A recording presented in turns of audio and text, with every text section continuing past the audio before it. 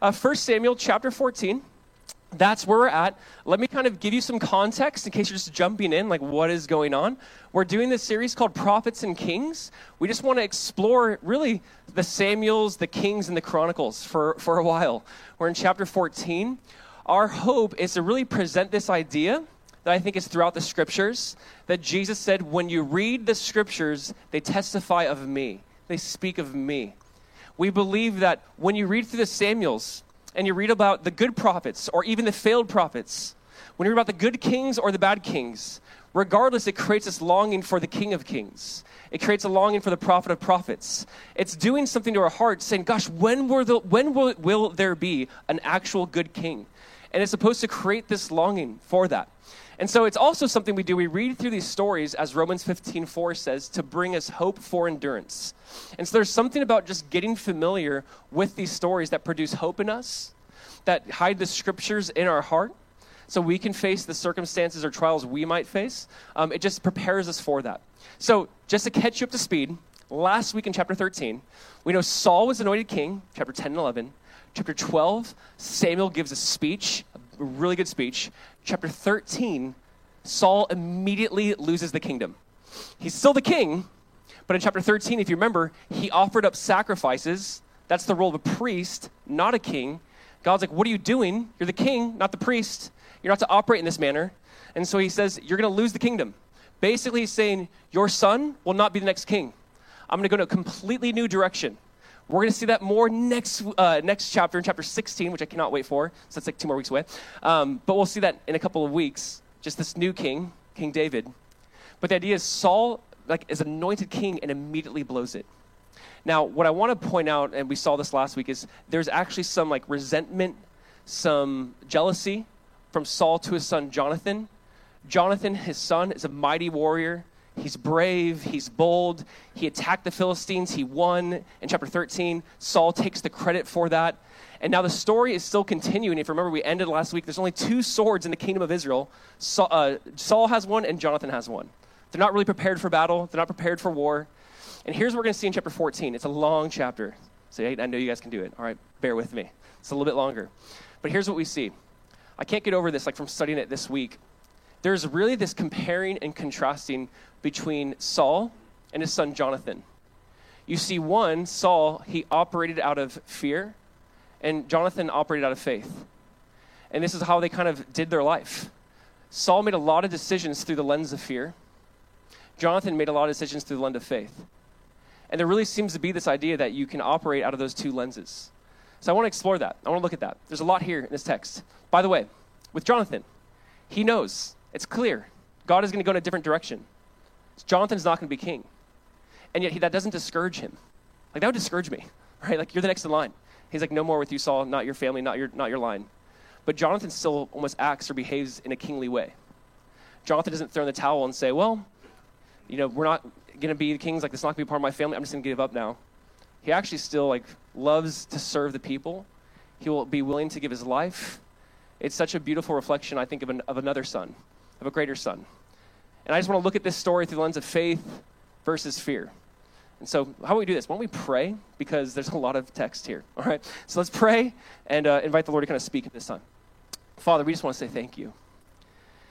Thank you for your word. It really is a lamp unto our feet and a light unto our path. God, I have no idea where I'd be without your word. Just thank you for it. It is sweeter than honey. Lord, we just ask that you would be here, that you'd speak, that you'd move. God, that you would bring application, that you would bring insight, that as we just walk through this, Jesus, that your spirit would speak and move in our hearts, that you'd wake us up to what matters, that we too would be bold, that we too would take risks for your kingdom. And so, Jesus, we just look to you now and need you in your name. Amen.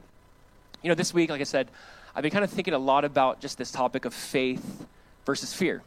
And my mind has just kind of been piecing that puzzle together a little bit, going, it really does seem that the opposite of faith is fear. Meaning, sometimes I think the opposite of faith is just a lack of faith, when in reality, the opposite of faith would be fear.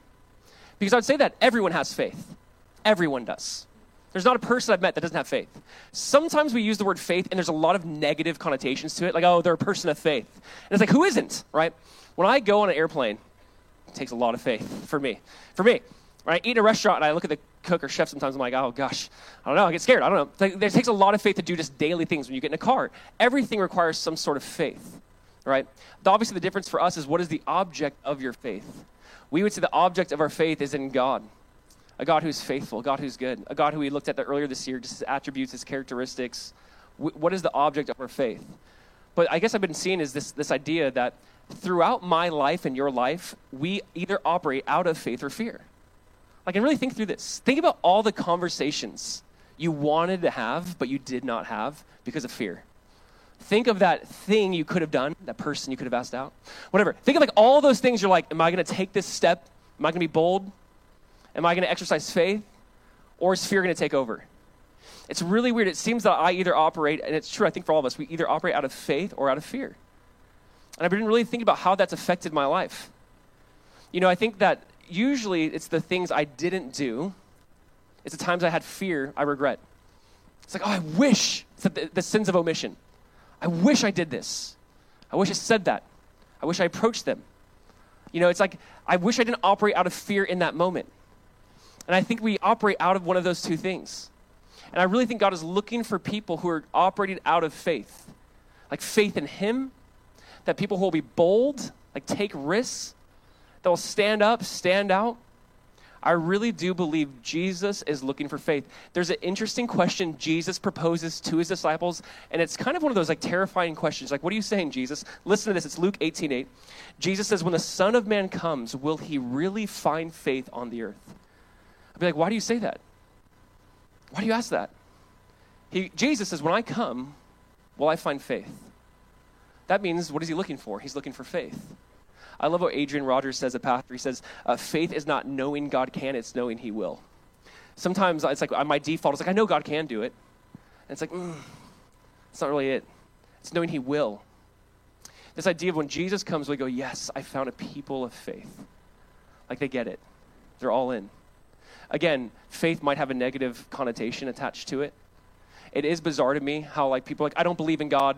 I don't have a faith. I'm like, absolutely you have a faith. You're banking on the idea that when you breathe your last breath, you're not going to stand before an almighty holy God. That takes a lot of faith. It is bizarre. Sometimes we have this idea like, if I could just find God in the science lab or through my telescope here, if I could just find him, then I'd believe in him.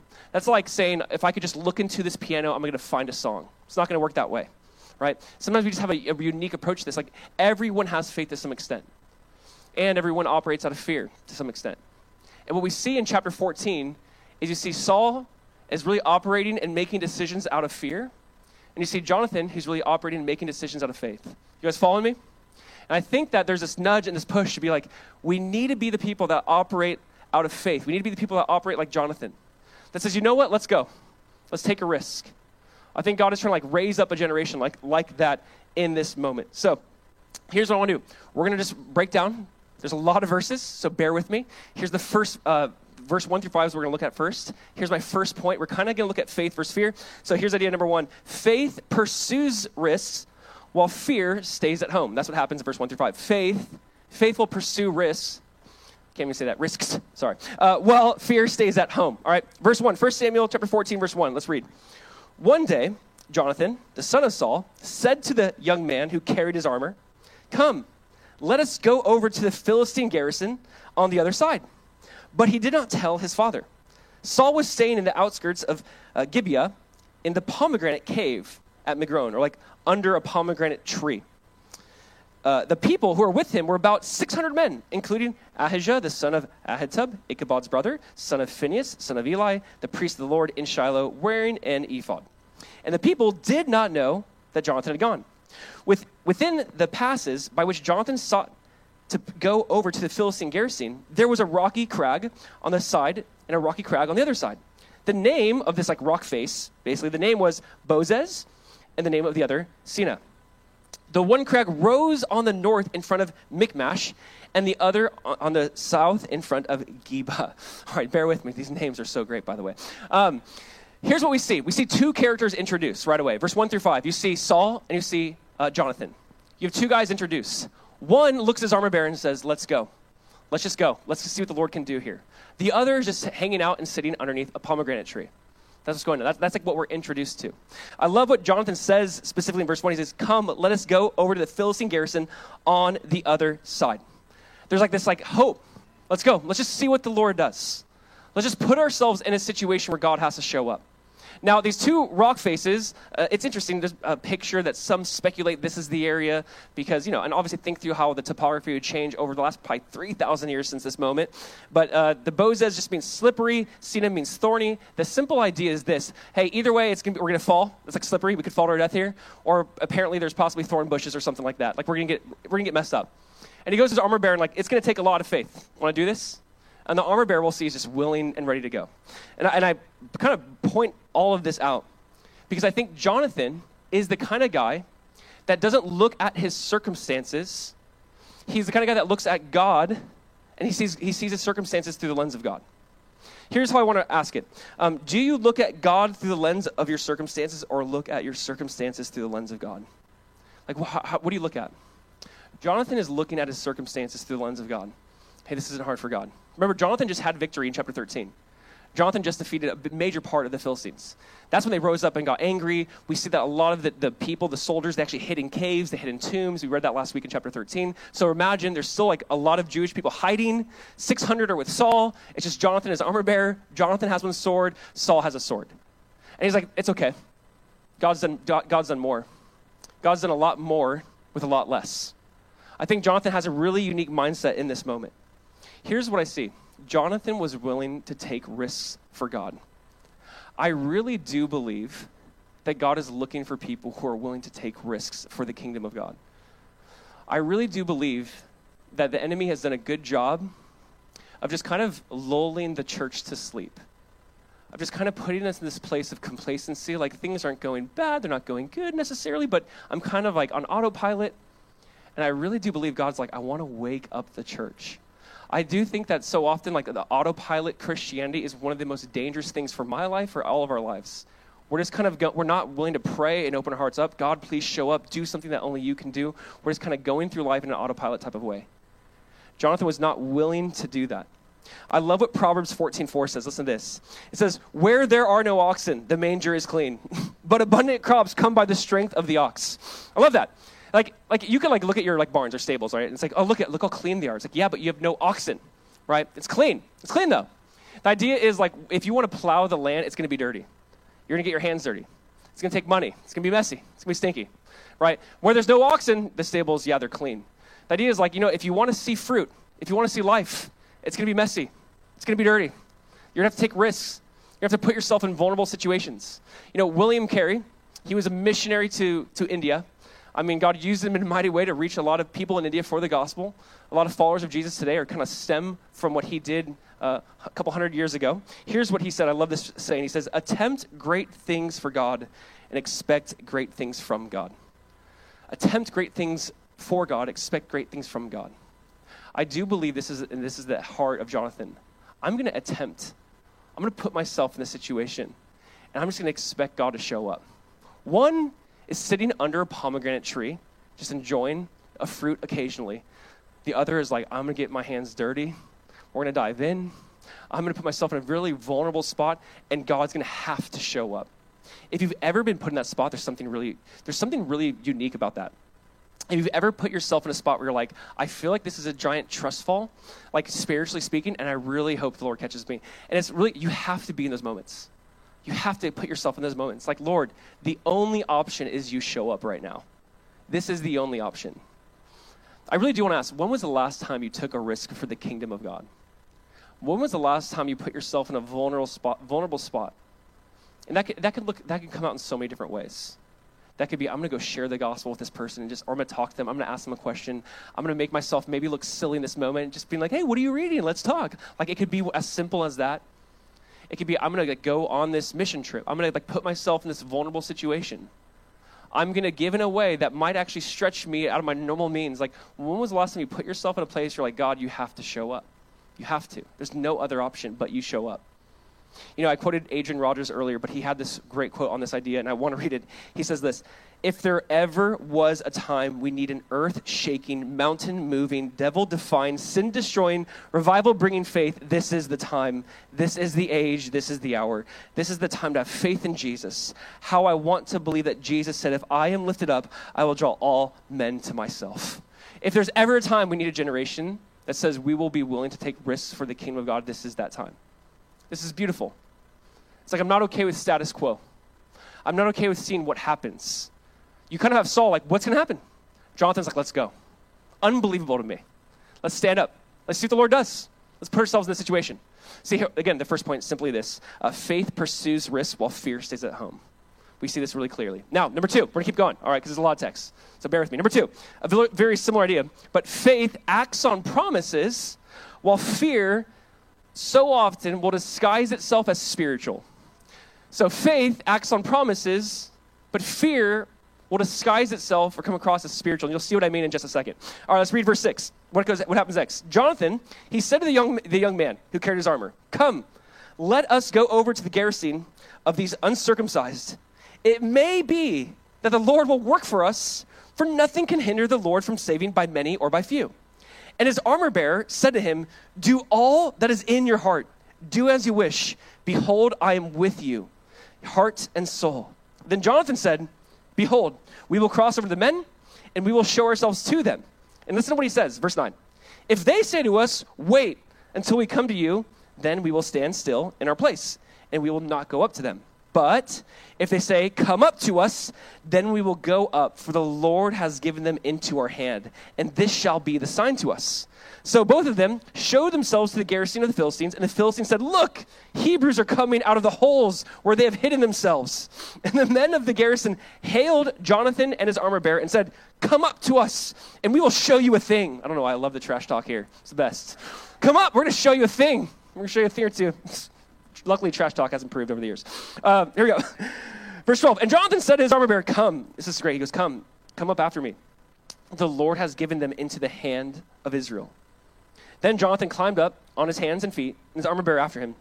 And they fell before Jonathan, and his armor bearer killed them after him. And that first strike, which Jonathan and his armor bearer made, killed about 20 men, within, as it were, half a furrow's length in an acre of land. And there was a panic in the camp, and among all the people, in the garrison and the Philistines, and even the raiders trembled. The earth quaked, and it became a very great panic. Such an interesting scene. Jonathan's like, let's go, man. Armor bearer, let's go. We got to give the armor bearer some credit, by the way, because we're like, who is this guy? Sometimes you get we kind of view an armor bearer like a caddy, like, oh, they just carry my clubs. Like, it's more than that. It's a little bit more than that. Obviously, be very brave. Sometimes, I don't want to diminish the armor bearer. I feel like there's a sermon you could make just about the armor bearer alone. Like, we almost can be like, I want to be the Jonathan in this story. I mean, the armor bearer is pretty epic too. It's pretty, hey, I'm with you, heart and soul. Whatever you need to do, let's go. There's a verse in Psalm 84:12. It says, better to be a doorkeeper in the house of the Lord than in the tents of wickedness. I love that idea of like, I can be an armor bearer. It's better for me to just be a doorkeeper. Like, hey, welcome in the house of God, than to be in the tents of wickedness. He's like, I'll go with you. I just want to be in the presence of God. I want to be where God shows up. There's something beautiful about the armor bearer. He's like, come, let us go. Now this phrase in verse 6, notice what he says. Come, let us go over to the garrison of the Philistines, of the uncircumcised. Notice he calls them the uncircumcised. He's making a point. They're not a part of the covenant people of God. There's something different about these people. They're anti-God. But he says in verse 6, it may be that the Lord will work for us, for nothing can hinder the Lord from saving by many or by few. I want to point this out. It may be. It may be. And this is not a statement of like he lacks faith. I think he's just giving room for God to be God. I do think this is important. We see the same spirit in Shadrach, Meshach, and Abednego. It's like, we will not bow down. God will deliver us from the fiery furnace. And even if he doesn't, and I love that. Like, there's this idea of like, we're going to let God be God. It may be, but that's enough for me. It may be. That's all I need though. There's something about that. He didn't have this concrete thing. He had enough though. It may be that the Lord is with us. And it's this idea. It's Romans 8:31, right? It's this idea of God is for us, who can be against us? There's something about that. When my son shows fear, maybe at night, or in bed, and he gets scared about the thing in his closet, he's in that phase, right? It's like, we'll talk to him, like, what do you think's in there? Like, I open it, and I pretend to beat it up sometimes, like, nothing's in there. But I'm like, it's dead now, don't worry. I don't know. But we do this thing. And I'll just ask him, like, Micah, if God is for us, who can be against us? No one. No, like, and I try to get him, like, say it. Like, is God for you? Yes. So who can be against you? No one. Yes. All right, good night. That's, like, my thing at night. That's what I do. Because it's like, I see that fear. And I see that idea, if God is for us, who can be against us? It's that faith. I think that's what Jonathan has. It's that faith. Hey, if God is for us, who can be against us? No one. He goes, it may be the Lord is with us. And he presents this really unique scenario. He's like, if they say wait, we'll wait. He basically says we're going to do what they say to do. If they say wait, we're going to wait. If they say come up, we're going to go up, and we know that means the Lord has given them into our hands. And let's go. So they come up, and I love it. Like, they're like, come up, we're going to show you a thing. Great, again, the great trash talk. We're going to show you a thing or two. And he's like, armor bearer, that's it. That's our sign. Let's go. There's something very unique about this. I love what Jesus says in Revelation 3, verse 7. Jesus says, he who opens a door, he speaks of himself. He says, he who opens and no one shuts, and shuts and no one opens. The idea is this. If I open the door, go through it. I'm opening a door for you. Jonathan, armor bearer, go. I can open a door that no one can close. I can close a door that no one can open. And he's like, all right, the door is open. Let's go through it. God is with us in this moment. Here's what I say. When I say faith acts on promises, I really do believe Jonathan knew the scriptures, because he would never put himself in this situation if he didn't know the stories of Israel. We see in Judges chapter 3, verse 31, there's a guy named like Shamgar. Shamgar, with just like a pickaxe, killed 600 Philistines. I really do wonder if in Jonathan's mind, there's like, we know God has done this before with a lot less. Like Shamgar did it. We can do it. Here's the other idea. In Leviticus, in Deuteronomy, there's constantly these promises that God is saying, when you enter into this new land, which they're in, I'm going to put the enemies into your hand. I'm going to give them over to you. There's this promise that you will be victorious. Listen to this, Leviticus 26, verse 6. He says, you will chase your enemies, and they shall fall by the sword before you. 5 of you shall chase 100, and 100 of you shall put 10,000 to flight. Your enemies shall fall by the sword before you. Deuteronomy 28. The Lord will cause your enemies who rise against you to be defeated before you. They shall come out against you one way and flee before you 7 ways. There's something unique. Basically, God's saying, I'm going to go before you. Hey, 5 of you are going to put 100 to flight. So, hey, us 2, we can take these 20. Like, I really do think that he kind of banked on the scriptures. He knew the stories how God provided with Joshua or the judges, Gideon, Shamgar. He knew these promises that God's going to deliver. He goes, we can do this. It's enough. It's enough. I really do believe that faith acts on the promises of God. He basically had to call upon in his mind the verses out of Leviticus and Deuteronomy that Moses wrote down and says, hey, when you're in this new land, God's going to come over to you. Jonathan's like, let's go. We can do this. That's enough. There's something about faith being built on the word of God. Faith is only built on the word of God. What does Romans 10:17 say? Faith comes by hearing, and by hearing what? By hearing the word of God. Faith just comes by hearing the word.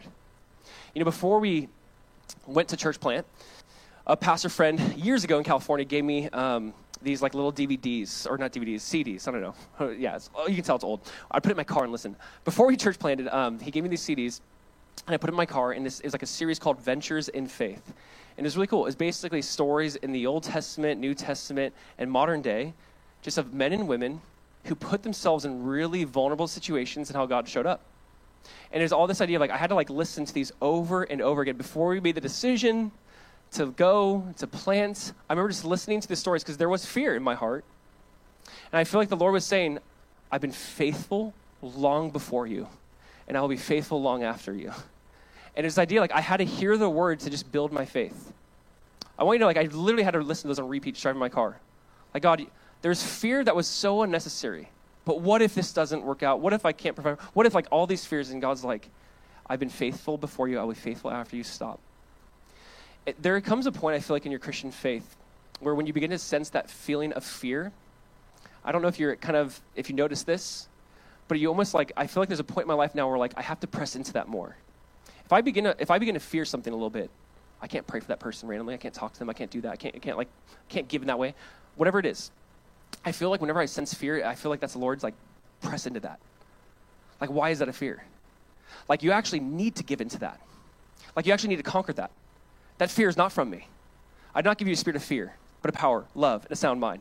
There's something about like when you sense fear, to me it's actually now it's more of an indicator to be like, I actually need to go towards it. And there's something about that. There's something about this idea of like, why is fear beginning to be like, you can almost feel it in your body, you can feel it in your blood, you can feel it kind of in your stomach, that fear coming up. And I would say rather than like letting that shut you down, actually by faith say, Jesus, that fear is coming. Like, let me now press into that, not by might, not by my power, but by your spirit. Like, Lord, I'm going to press into that more. Like, I'm not going to fear that. And how does that happen? It only happens through the word of God. I really think Jonathan was familiar with scriptures. We'll see that Saul was not familiar with scriptures because he repeats the same sins twice. But I see that Jonathan's like, God, I know your word. I'm ready. 5 shall chase 100. I have 2. We can get 20. I just think that there's this idea of like faith only comes by hearing and by hearing the word of God. I just want to say this, immerse yourself in the word. There's no other explanation, I think, for victory in life other than loving the word of God. I can't explain any of it. Like if you want victory in your faith, if you want to overcome sin, be in the word, know the word, love the word. Like this, it's the only thing I know that can really build your faith in this way. Read these past stories of men and women who had amazing victories. It just comes by hearing and by hearing the word of God. Amen? And so he's building on this.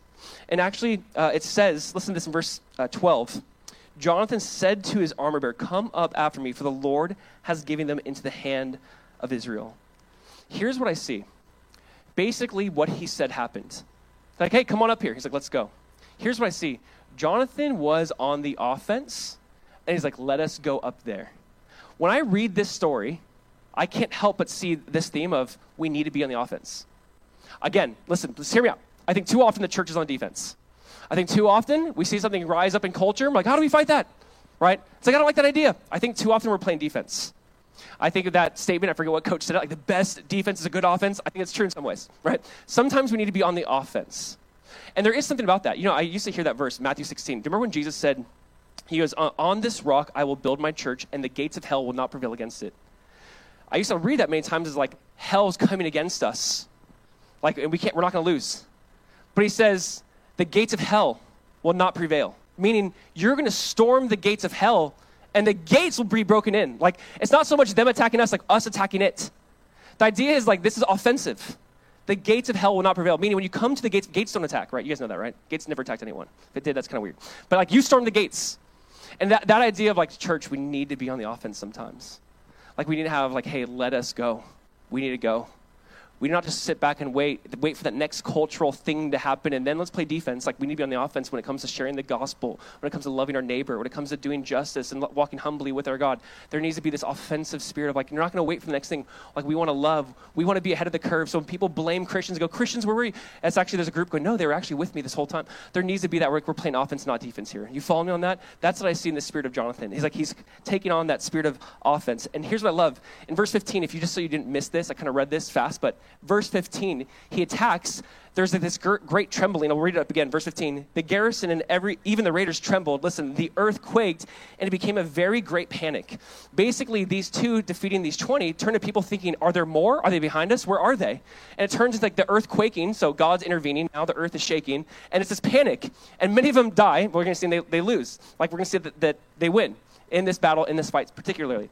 Now, I find this interesting because it says this in Deuteronomy 7:23. The Lord your God will give them over to you and throw them into great confusion until they are destroyed. Again, this is like what God said. This is built on Scripture.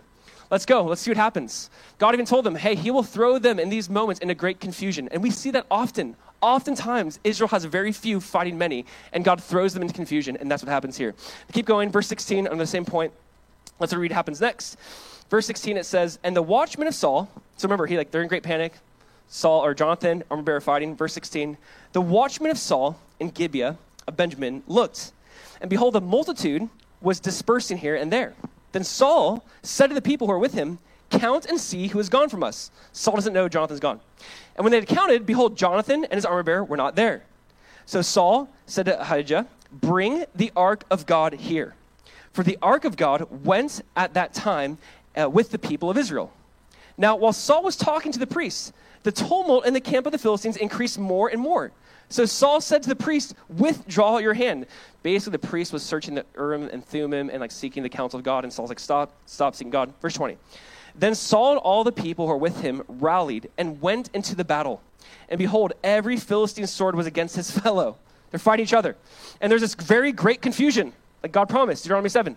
Now the Hebrews who had been with the Philistines, so imagine the Hebrews who actually went to fight with the Philistines because they're scared. These people, before that time, who had gone up with them into the camp, even they also turned to be with the Israelites who were with Saul and Jonathan. Likewise, verse 22, when all the men of Israel who had hidden themselves in the hill country of Ephraim heard that the Philistines were fleeing, they too followed hard after them in battle. So the Lord saved Israel that day, and the battle passed beyond Beth-aven.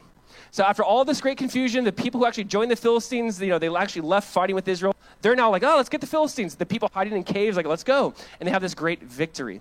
What I want to point out in this moment is it says the ark of God was with them. Saul has this mindset of like, let's bring the ark of God into battle with us. Do you guys remember what happened last time?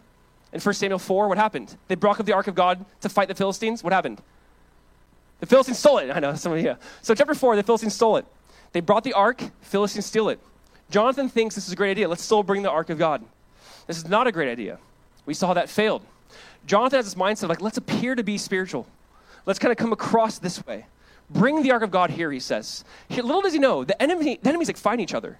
There's this great confusion. Now's the time to attack. And he lacks discernment is the point.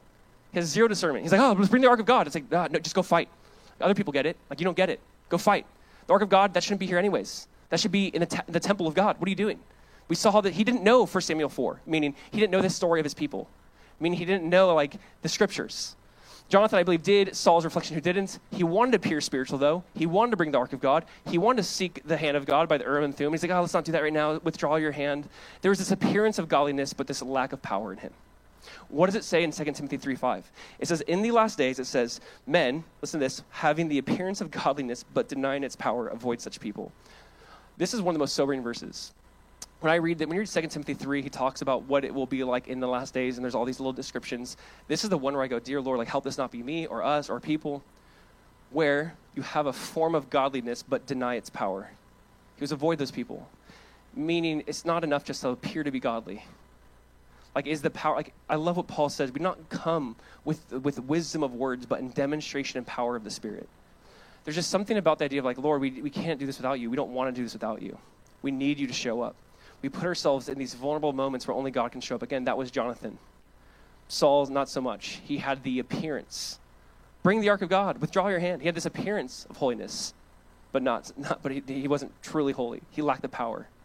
Again, the second point was faith acts on promises while fear disguises itself as spiritual. So often I've seen people like say things or do things or make decisions because it sounds good or godly, and I'm like, why are you saying that? Why do you want to do that? It sounds like you're making that decision out of fear. You don't want to go there or give that or do that, not because it's the godly thing, because it's the fearful thing, but you're disguising it as godliness. You've got to watch out for those moments where it's like, well, I don't have the gift of evangelism, so I'll let the other people who have that. It's like, no, we're all called to go and make disciples. We're all called to be witnesses. Don't try to be like, my gift is this, and that's your gift. Like, no, like you all shall be witnesses. So this idea, like we can sometimes appear to be godly, but in reality, we're just lacking power. That was Saul. Last point, number 3, we'll read in verse 26. Or pick up in verse 24. Faith wants you to freely enjoy, while fear wants you to be unnecessarily burdened. This is kind of the next part of the story. Very interesting. Faith wants you to enjoy. Fear will put unnecessary burdens in your life. Here's what I mean. Verse 24, let's pick up. The men of Israel had been hard-pressed that day. Remember, they just like won. So Saul had laid an oath on the people, saying, cursed be the man who eats food until it is evening, and I am avenged on my enemies. They just like had war and they're hungry. So none of the people had tasted food.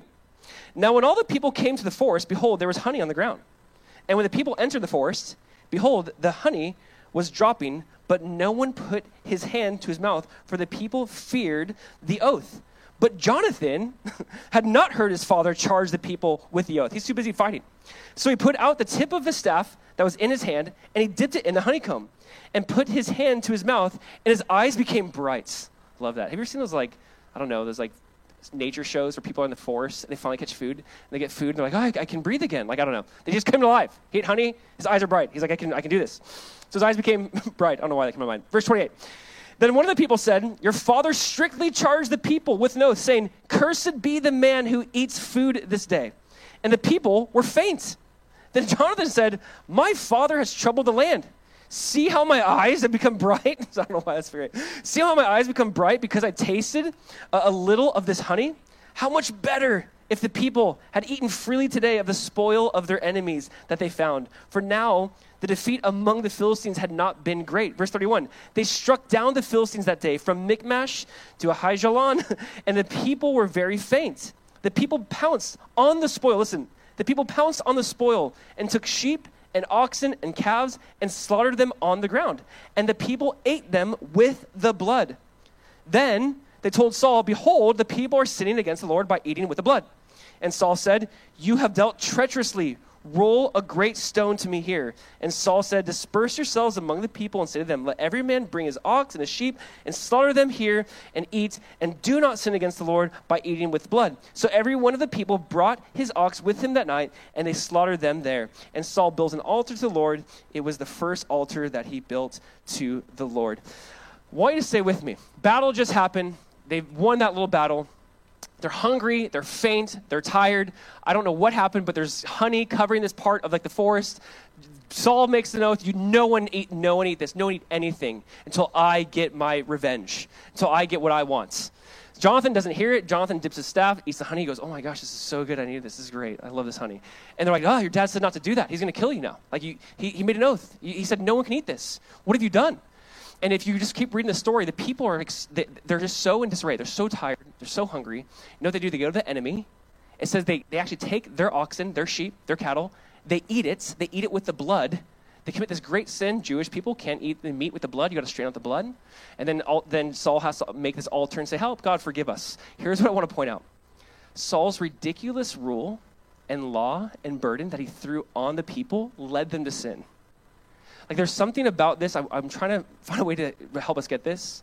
So often in like the Christian world or life, we will create laws or rules outside of Scripture, and what does it do? It usually just pushes people away from God.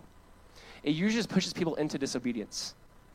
Meaning it is interesting. I don't know, there's simple examples of this. I remember thinking about growing up where I grew up. Where I grew up, Southern California, I went to Calvary Chapel Costa Mesa High School. We weren't allowed to have proms, right? We weren't allowed to dance. Can't dance. Christians don't dance. Oh, they're wrong. Christians do dance. Not good, but we dance. And I remember there was like this spirit though, like whenever there was like an unnecessary law like that, not scriptural, we're actually told in scriptures to dance, but whenever there's like some unnecessary law, like their fear was that it would be taken too far. So know what we did? I feel like when those laws were created, one, we rebel, but two, we just go, you didn't show me how to do it the right way, so I'll just model how the world does it.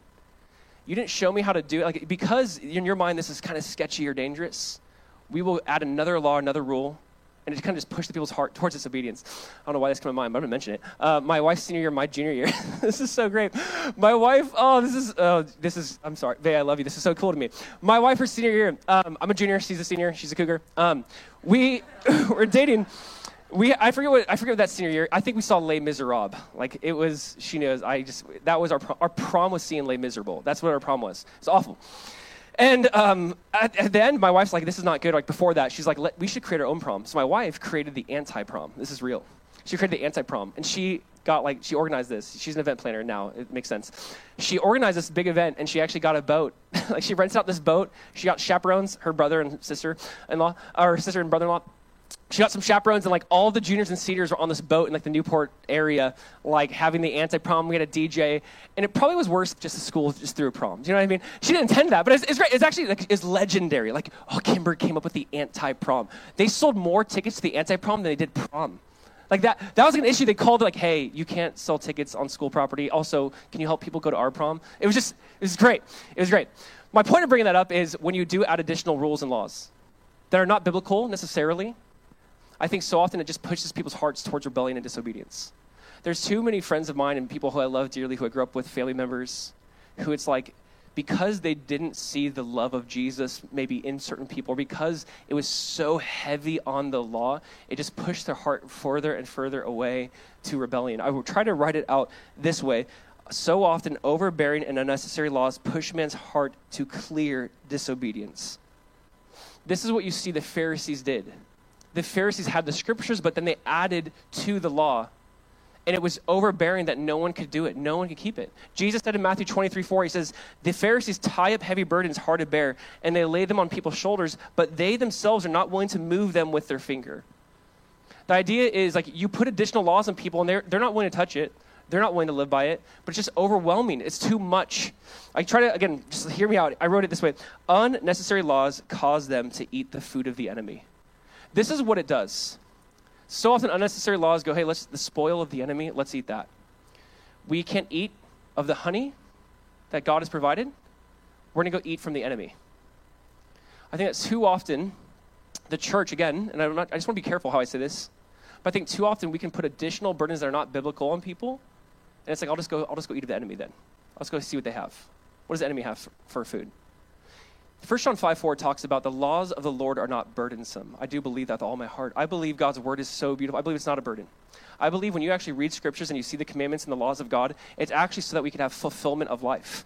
Like, I don't believe that barriers on the freeway are like, oh, why is there a barrier on the freeway? That's so annoying. I don't want there to be barriers. It should just be open and free. Like, no, I'm glad there's barriers, right? The barriers like reflect laws. Like, God's like, I've given you a law so that there could be life and life more abundantly. Laws are good, but when we create our own and add to that. So like Saul comes on the scene and says, hey, we're going to fast today. I know you just fought and burned thousands of calories. No eating, right? When that happens, we're like, well, I'll just turn to what the enemy has. And I think this happens a lot. The point is, I believe the word of the Lord, the commands of God, are sweeter than honey. And I do believe that we should love the word in such a way where it's like, wow, God's not trying to steal my joy by giving this command. It's supposed to be honey to my soul. But when we add additional things to that, that's when it's like, this is too much. I'm going to see what the enemy has. And this is what is happening with the people. It's really interesting. Jonathan gets it. He's like, we just won. Wait for him to be avenged. We won. Like, what's my narcissistic dad doing? Like, it's about like, it's crazy. He's like, no, I'm going to eat that. And I think this is what we see. See, the problem with this was they turned to these animal sacrifices, and they were so hungry, they didn't drain the blood or strain the blood like they're supposed to of the animal, and they ate with blood. And now they're actually disobeying the real laws and commands of God, right? By trying to keep this man-made law, they're now disobeying the law of God. So his law actually pushed their heart to disobeying a very clear law. Leviticus, what is it? Throw it up here. Leviticus chapter 7 says, moreover, you shall eat no blood. I mean, over and over again, this phrase, like, don't eat the meat with the blood in it. But they've been pushed in this position where it's not like, we're starving, we're going to turn to the enemy, we're going to eat of their food, and we're going to eat with blood in it. Again, because I think the additional commands of man push their people's hearts away from God. This is just something where I'd say, listen, I hope that when you view scriptures, God is not some killjoy trying to steal joy. It is supposed to be honey for our lives. But when we add to it, then it kind of becomes like a stench to us. It's no longer honey, it's like a stench. And what does the world have to offer? There's something really beautiful, I feel like, in my life at a young age where I realized, no, God is good, God is loving. Any of these commands he gives, even if it might go contrary to what I think or feel or my expression, I know it's so I can have life and life more abundantly. I know that this is a command because God wants my fullness of joy. That's what he wants. And I would say this, eat of the honey in front of you. Like, whatever, the honey that before you, eat it. Eat the word. Be in the word. Psalm 119 says this, how sweet are your words to my taste, sweeter than honey to my mouth. I think if the church could present the word of God in such a way where it's like, wow, this is honey, this is beautiful. I want this. I'll give myself to this. But when we say, no, don't eat of the honey, like, no, let's actually add on another law, another man-made thing, then it's like, oh, what does the enemy have to offer? And then we look to what the enemy has to offer. And I think that's when we miss the point. It was this vain thing he said. It's this vain vow. He spoke carelessly. Saul did with this vow. Ecclesiastes 5:2 says, do not be rash with your mouth and let not your heart utter anything hastily before God. That's what he did. He's like, we're not going to eat. To be slow to speak, be quick to listen. It's Matthew 12 where Jesus says, out of the abundance of the heart, the mouth speaks. Notice what he said, I will get my vengeance back. Like he said that in verse 23. He goes, I am avenged, and not until I'm avenged. Out of the abundance of the heart, the mouth speaks. What Saul is doing, he's revealing that this is really about him. Not about God, not about the people of Israel. This is really about him. Out of the abundance of the heart, the mouth speaks. So often our words reveal where our heart really is at. So often people's words is a reflection of their heart. I said it this way years ago, because I think it's just true today in 2022, but out of the abundance of the heart, the fingers tweet. I think that whatever's in our heart is going to come out. And what you saw come out of him was like this narcissism, which is this thing of me. It's about me getting avenged. And it's like, now you're pushing the people to the enemy's camp. Now you're pushing the people to the enemy's spoils. It's not about the honey in front of them. They're missing it. You guys with me? The idea is this. Number 3, remember, faith wants you to freely enjoy, while fear wants you to be unnecessarily burdened. And that's what happened. We'll keep going. Verse 36, and this is the last part we're going to read. Verse 36, under the same idea. Saul said, let us go down after the Philistines by night and plunder them until the morning light. Let us not leave a man of them. And they said, do whatever seems good to you. Like at this point, they're like, Saul, whatever you want, man. Like whatever. But the priest said, let us draw near to God here. Saul just gets it wrong all the time. And so Saul inquired of God, shall I go down after the Philistines? Will you give them into the hand of Israel? But listen, God, did not answer him that day. And Saul said, come here, all you leaders of the people, and know and see how this sin has arisen today. For as the Lord lives, who saves Israel, though it be in Jonathan my son, he shall surely die. But there was not a man among all the people who answered him. Then he said to all Israel, you shall be on one side, and I and Jonathan, my son, will be on the other side. And the people said to Saul, do what seems good to you. They're just like over him. Verse 41, therefore Saul said, O Lord God of Israel, why have you not answered your servant this day? Like, why didn't you answer my prayer? If this guilt is in me or in Jonathan, my son, he just throws up Jonathan with him. Or my son, O Lord God of Israel, give Urim. But if it is guilt in your people of Israel, give Thummim. This is how they would try to hear from God. These rocks were on the priest's ephod. And Jonathan and Saul were taken, but the people escaped. So God chose them. Then Saul said, cast the lot between me and my son Jonathan. So now out of the two of us, which one is it? Jonathan was taken. Then Saul said to Jonathan, tell me what you have done. And Jonathan told him, listen to this, verse 43. I tasted a little honey with the tip of the staff that was in my hand. Here I am, I will die. And Saul said, God, do so to me and more also. You shall surely die, Jonathan. Then the people said to Saul, shall Jonathan die, who has worked this great salvation in Israel? Far from it. As the Lord lives, there shall not one hair of his head fall to the ground, for he has worked with God this day. So the people ransomed Jonathan so that he did not die. Then Saul went up from pursuing the Philistines, and the Philistines went to their own place. So Saul has this desire, I want to keep going after the Philistines. And they're like, and the priest goes, let's seek God really quick on this. And then God does not answer him. And here's what I love. God does not answer his prayer. And he goes, God did not answer my prayer. Some of you here sinned. All right, why? Why is God answering my prayer? And like, he calls this meeting. He puts Israel on one side, and he brings Jonathan. Like, Jonathan's the one let's bring Jonathan too.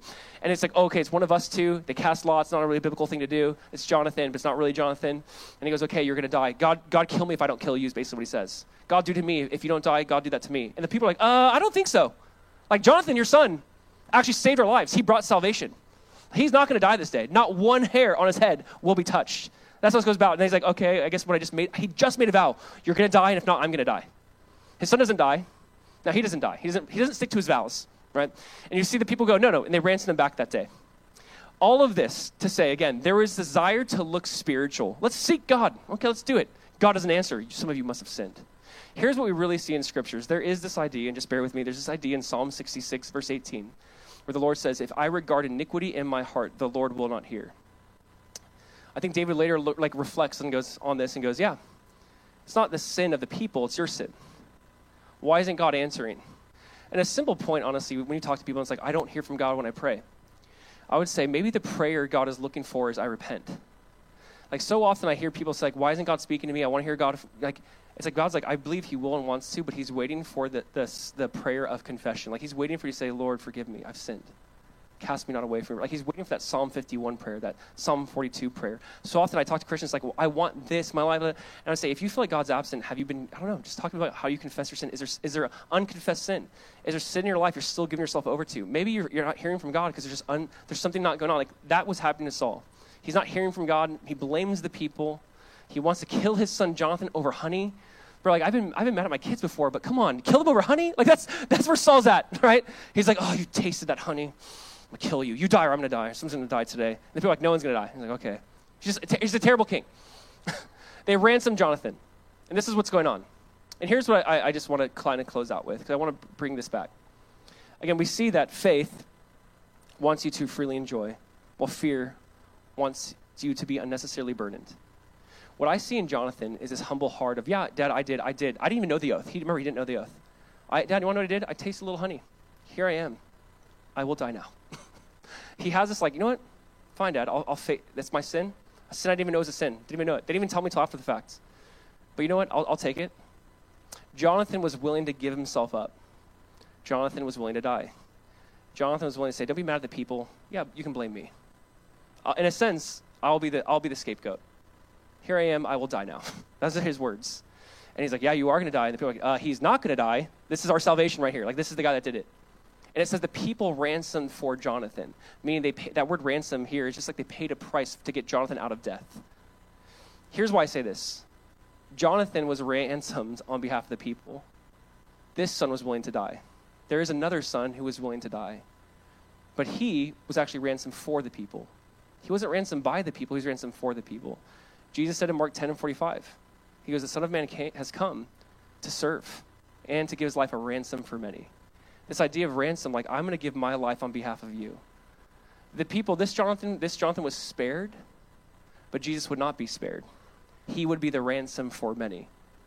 And I just want to say this, as we reflect and read this story, Jonathan to us, the one who ascended the hill, reminds us of another son who ascended the hill of Calvary. He says, I will give my life so you can live.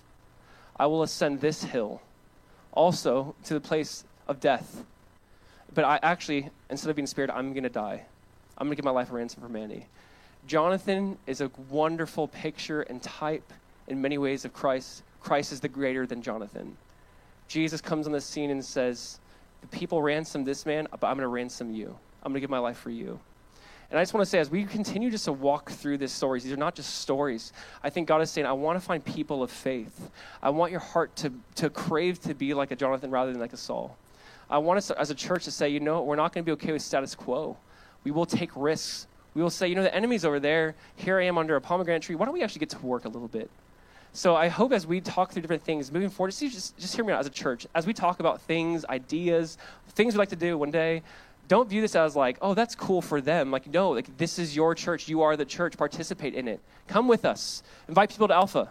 Go on mission with us. Like, this is you. This is like, oh, this is cool. I'm sure someone here will benefit from that. Maybe you're the person to benefit from that. Like, join us in this. Whether you're Jonathan or an armor bearer, come on, let's go. Let's go. Perhaps it may be the Lord wants to deliver them into our hands. It may be the Lord wants to do something great. Let us seek him in that way. Can we just pray and just worship, spend some time thanking God for our greater than Jonathan, who is ransomed for us? So, Father, we just want to say thank you. Thank you for who you are. Thank you for what you've done. That, Jesus, you were the one who gave your life a ransom for us. That we should have died. We were the sinners. We were the guilty ones, not you. And yet, Lord, you gave your life, and we just say thank you. God, there's no one like you. Help us learn just from Saul's life, from Jonathan's life.